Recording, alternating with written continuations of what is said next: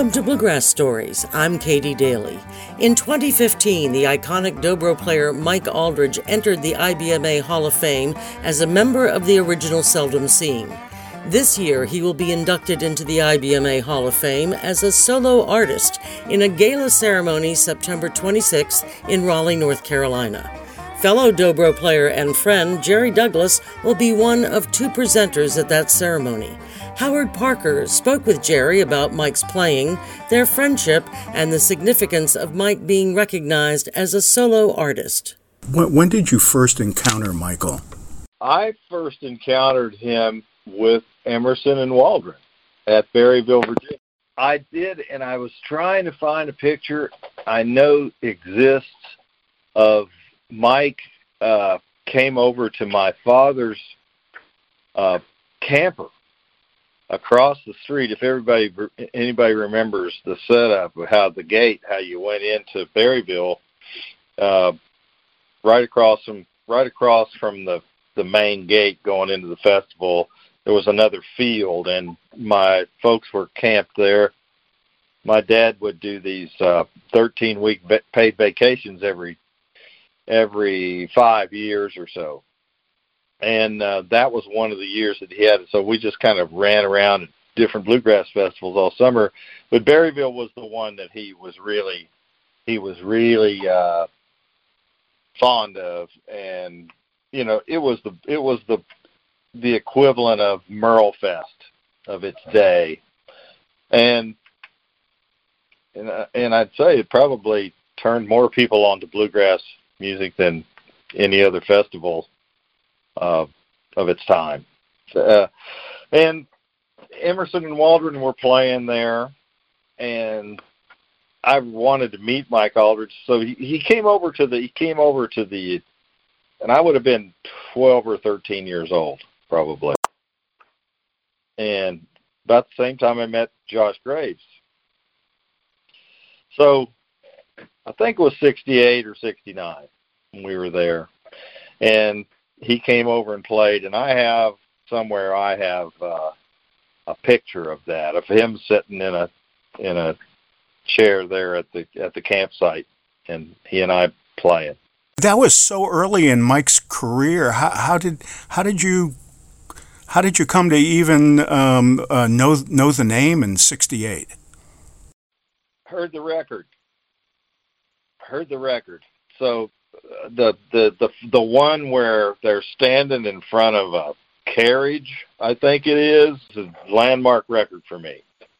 And he was the new gateway drug for me to dobro.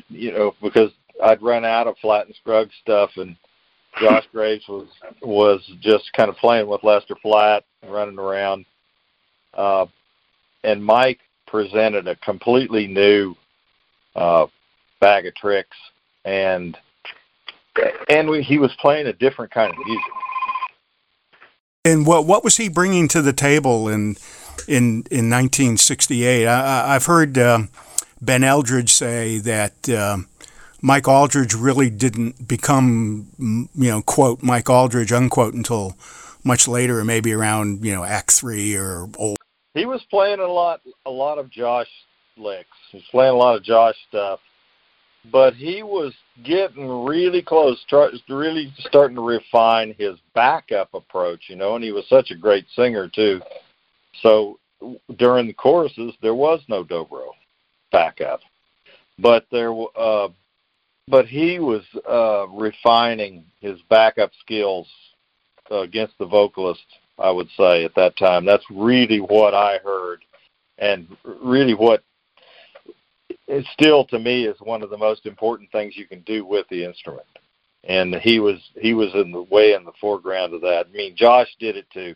Josh wrote the book, and Mike added the second book to the encyclopedia. And then when he moved from, I guess later, Cliff Waldron and the New Shades of Grass over to the Seldom Scene, it was clear that he was evolving into something else. Were you hearing that as well? Yeah, I was hearing that as well, and I think a lot of it had to do with him and his day job at the Washington Star. The Star closed along that time, it just kind of went away as a newspaper, and so he was suddenly working as a graphic artist on people's records, album covers, and stuff like that. But he was mainly woodshedding, and playing. By then, when he started with the Seldom Scene, they didn't travel a lot, but they had a steady gig, and he was teaching and a lot of things like that. I mean, he had that place in his basement where it was sort of a torture chamber for his students.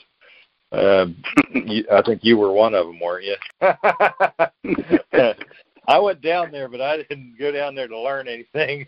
He showed me when I went down there that he was more into the pedal steel at that point. Yeah, well, I could tell you that my very first dobro lesson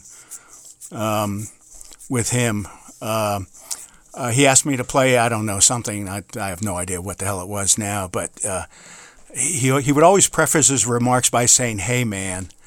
And so I played him a little bit, and he said, "Hey, man, I don't want to discourage you, but you're just doing it all wrong." And well, how are we to know?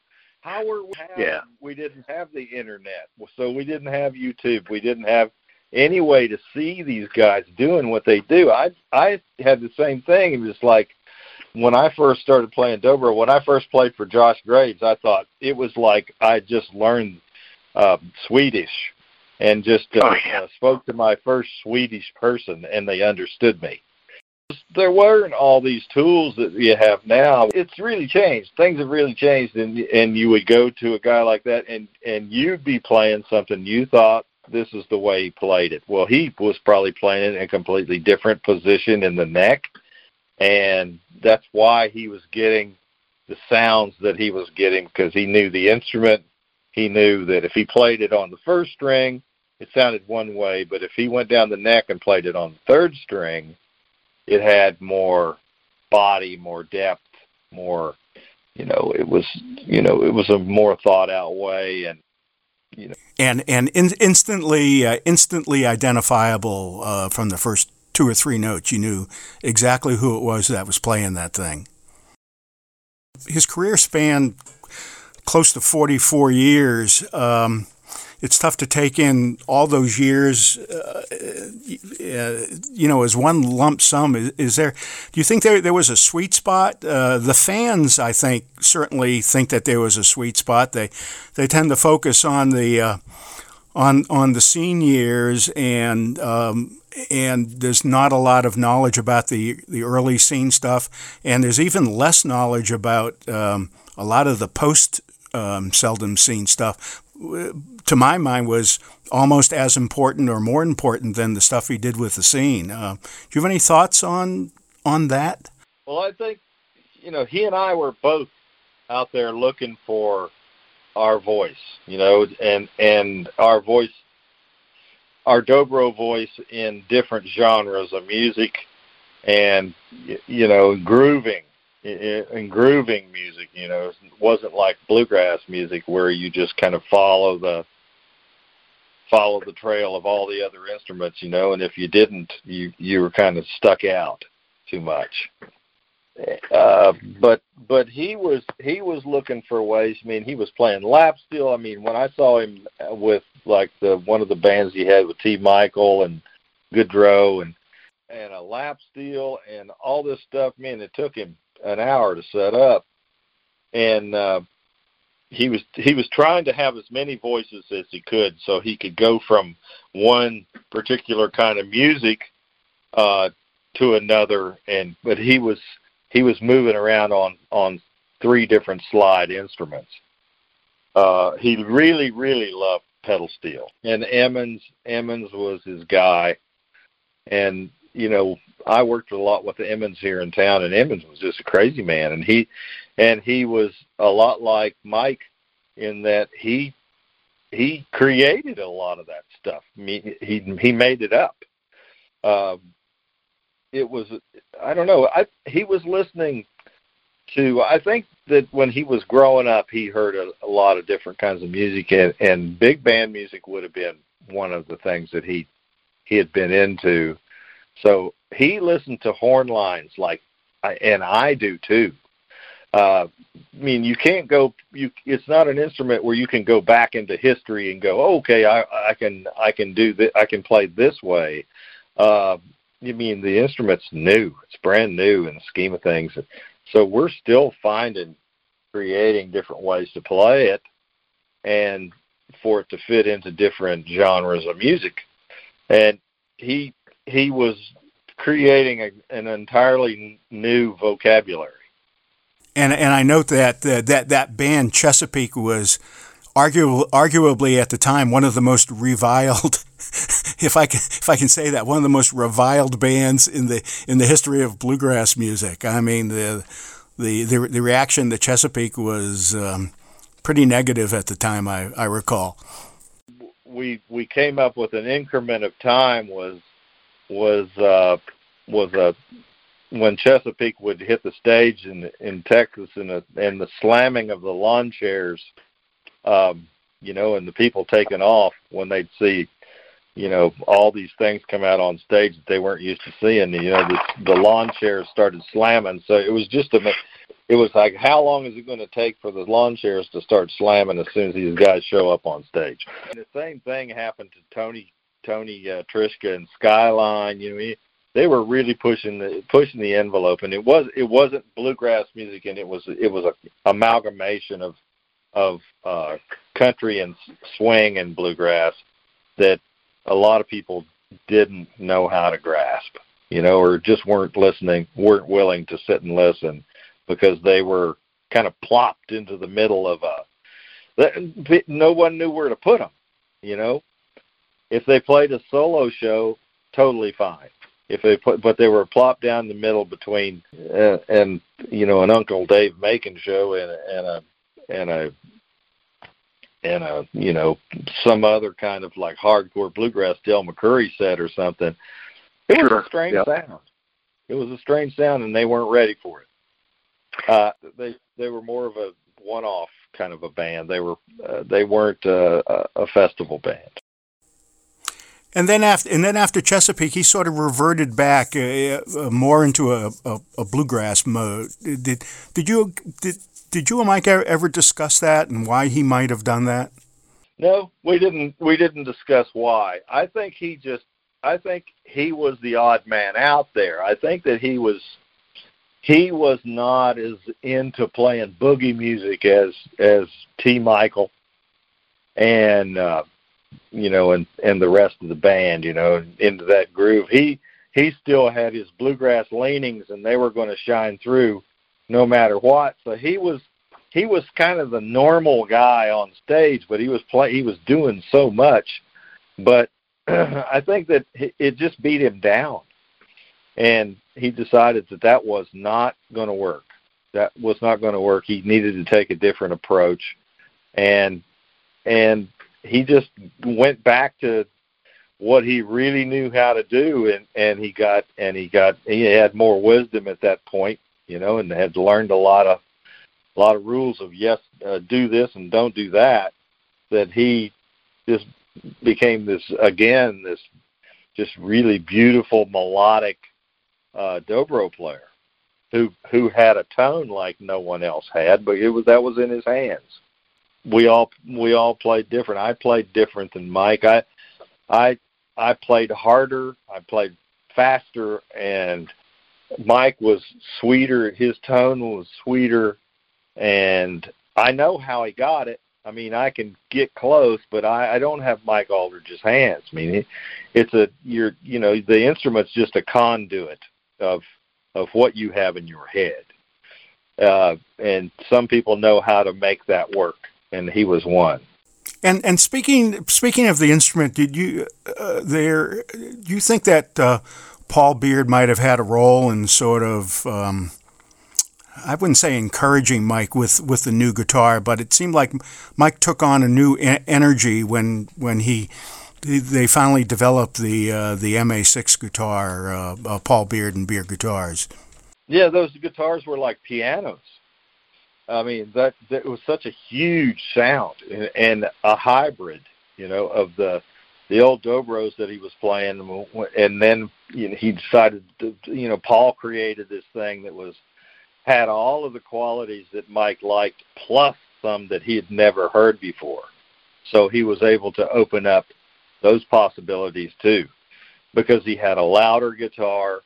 He had, this thing was and I'm not kidding, they're more like pianos, the way they were set up inside, and the way they would project was like, he gave me 007. He gave me 007 of That's a great number. Yeah. He said, I thought this would be for you. And I said, yes, thank you. And I've got it up here in the studio.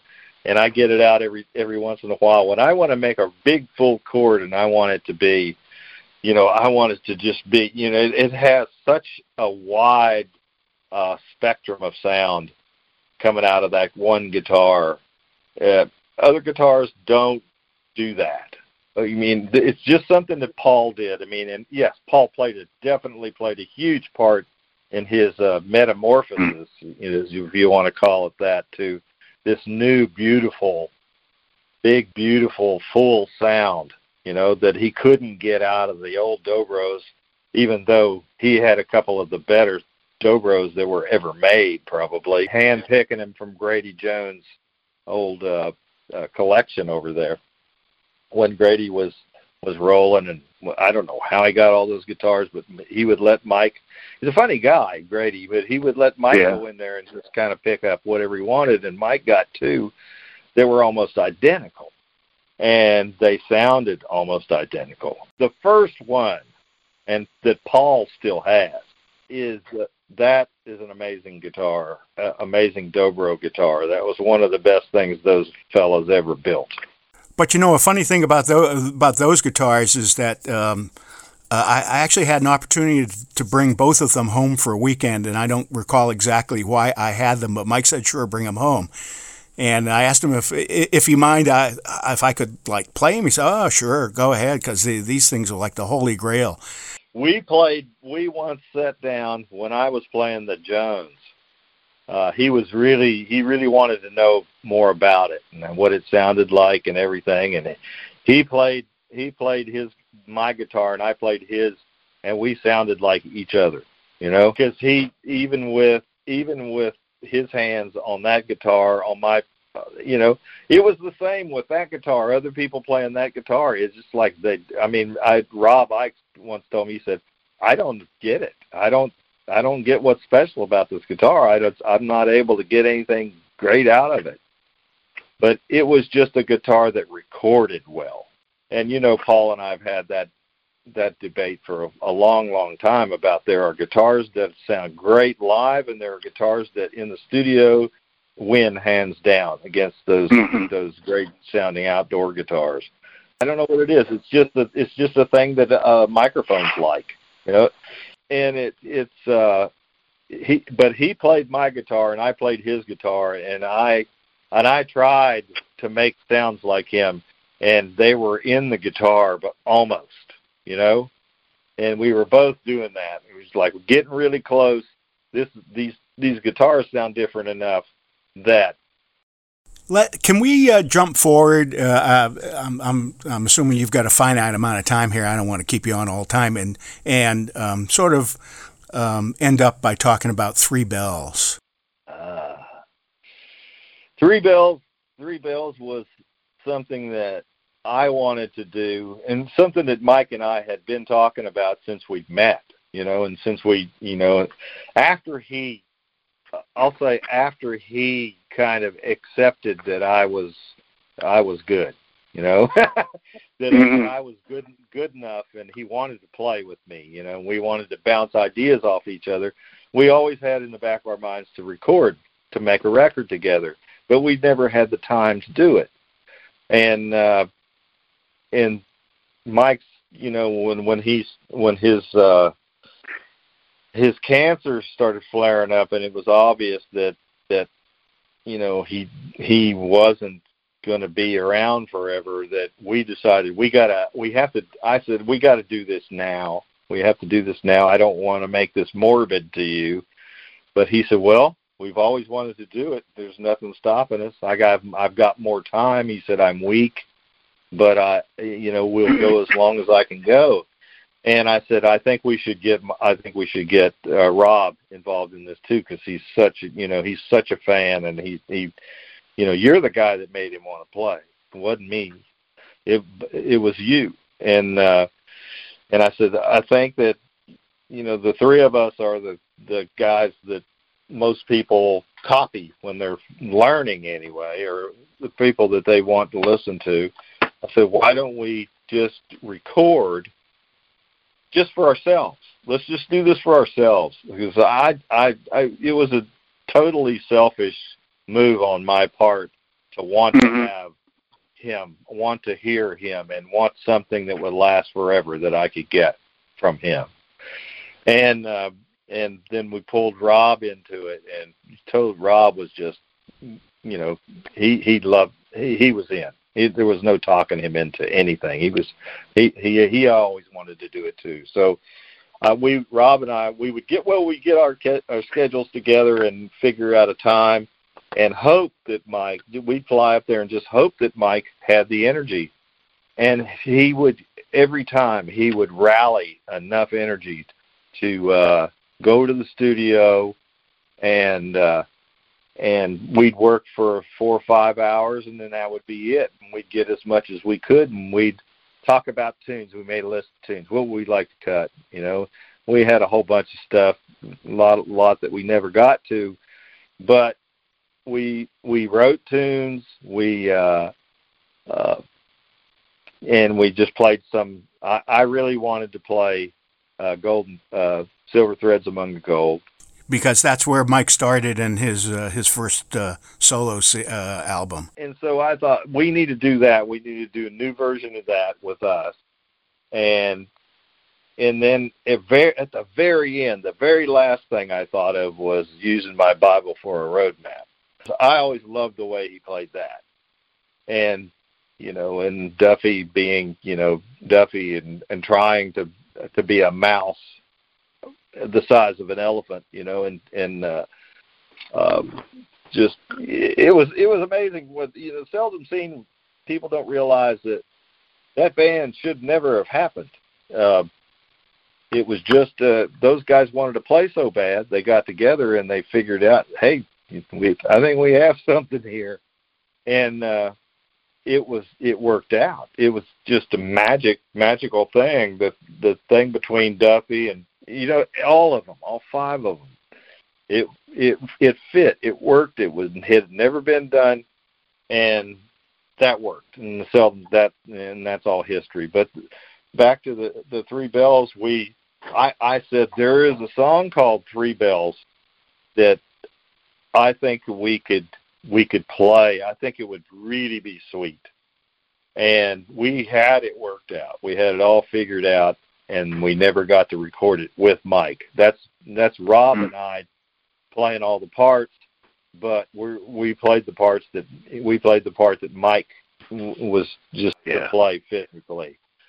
Now, can you confirm, by the way, is there a story about sandwiches? Yes. And it's one of it's the most Mike Aldridge thing.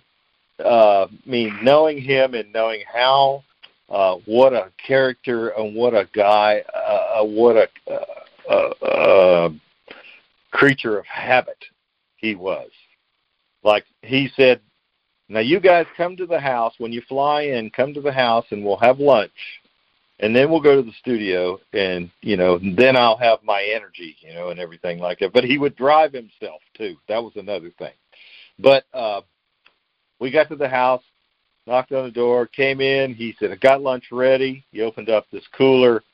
We each had a what was it, sandwich? It was a ham and cheese sandwich, cut diagonally.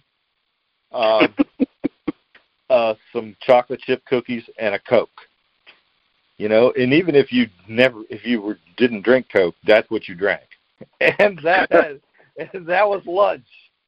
That was lunch, and that should be enough for anybody. Here we go. That was his thinking. the next time we went up to record, he said, we won't have time to eat lunch here at the house, so I'll just bring lunch to the studio.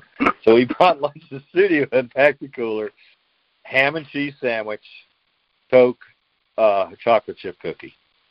Same thing. So the next time, the third trip, Rob and I knew what we were up against. So we went to we went to some faux joint, and chowed down before we went to the ham and cheese sandwich. Yeah, my stomach was growling during the set because I'm a bigger guy, and I needed a little bit more than that, and so did Rob. So we decided to go eat before lunch. I can't remember. It was someplace close to the studio. We just took off and found this joint and we got time. But Mike, he still had the ham and cheese sandwiches, and we ate them. There was so much respect, though, I have to say, that both Rob and I, we had such respect for Mike, and it went beyond dobro. It went way beyond dobro. It was just like the way the guy lived his life, and his wonderful wife, Elise, and Elise wouldn't have anything to do with it. But we also stayed at the house when we were there. If we'd go to the studio and come back to Mike's house, and Mike said, "Okay, hey, you guys hungry? I'm going to order a pizza." We thought, "Oh, great, we'll get some pizzas. We'll be fine." He ordered one large thin crust pepperoni pizza, and I ate 2 pieces of it. Felt guilty, but I could have eaten the whole damn thing, But I think Rob could have too. But we just went, all right, that's our rations. Well, Jerry Douglas, you've been incredibly generous with your time and your stories. We thank you so much. Have any final thoughts at all? He did so much advancement to an instrument that is becoming more and more important to the bluegrass music scene. It was the stepchild. Josh Graves kind of just proved that it was something that could, and Josh Graves took Flatt and Scruggs to another level, right? Just broadened their audience, created a situation where they could play a completely different kind of music, but still be what they were. And Mike did that. He did that too. He just made the instrument something that was more eloquent and more beautiful, and the world of dobro and the world of bluegrass music and the world of music would be a totally different place without him. I don't think I would exist. I don't think any dobro players after Josh Graves. We'd all be playing Josh Graves licks, which are beautiful and fine. I mean, I have a whole band based around it. But Mike changed the landscape to make it okay to play, songs that weren't in the bluegrass canon. And the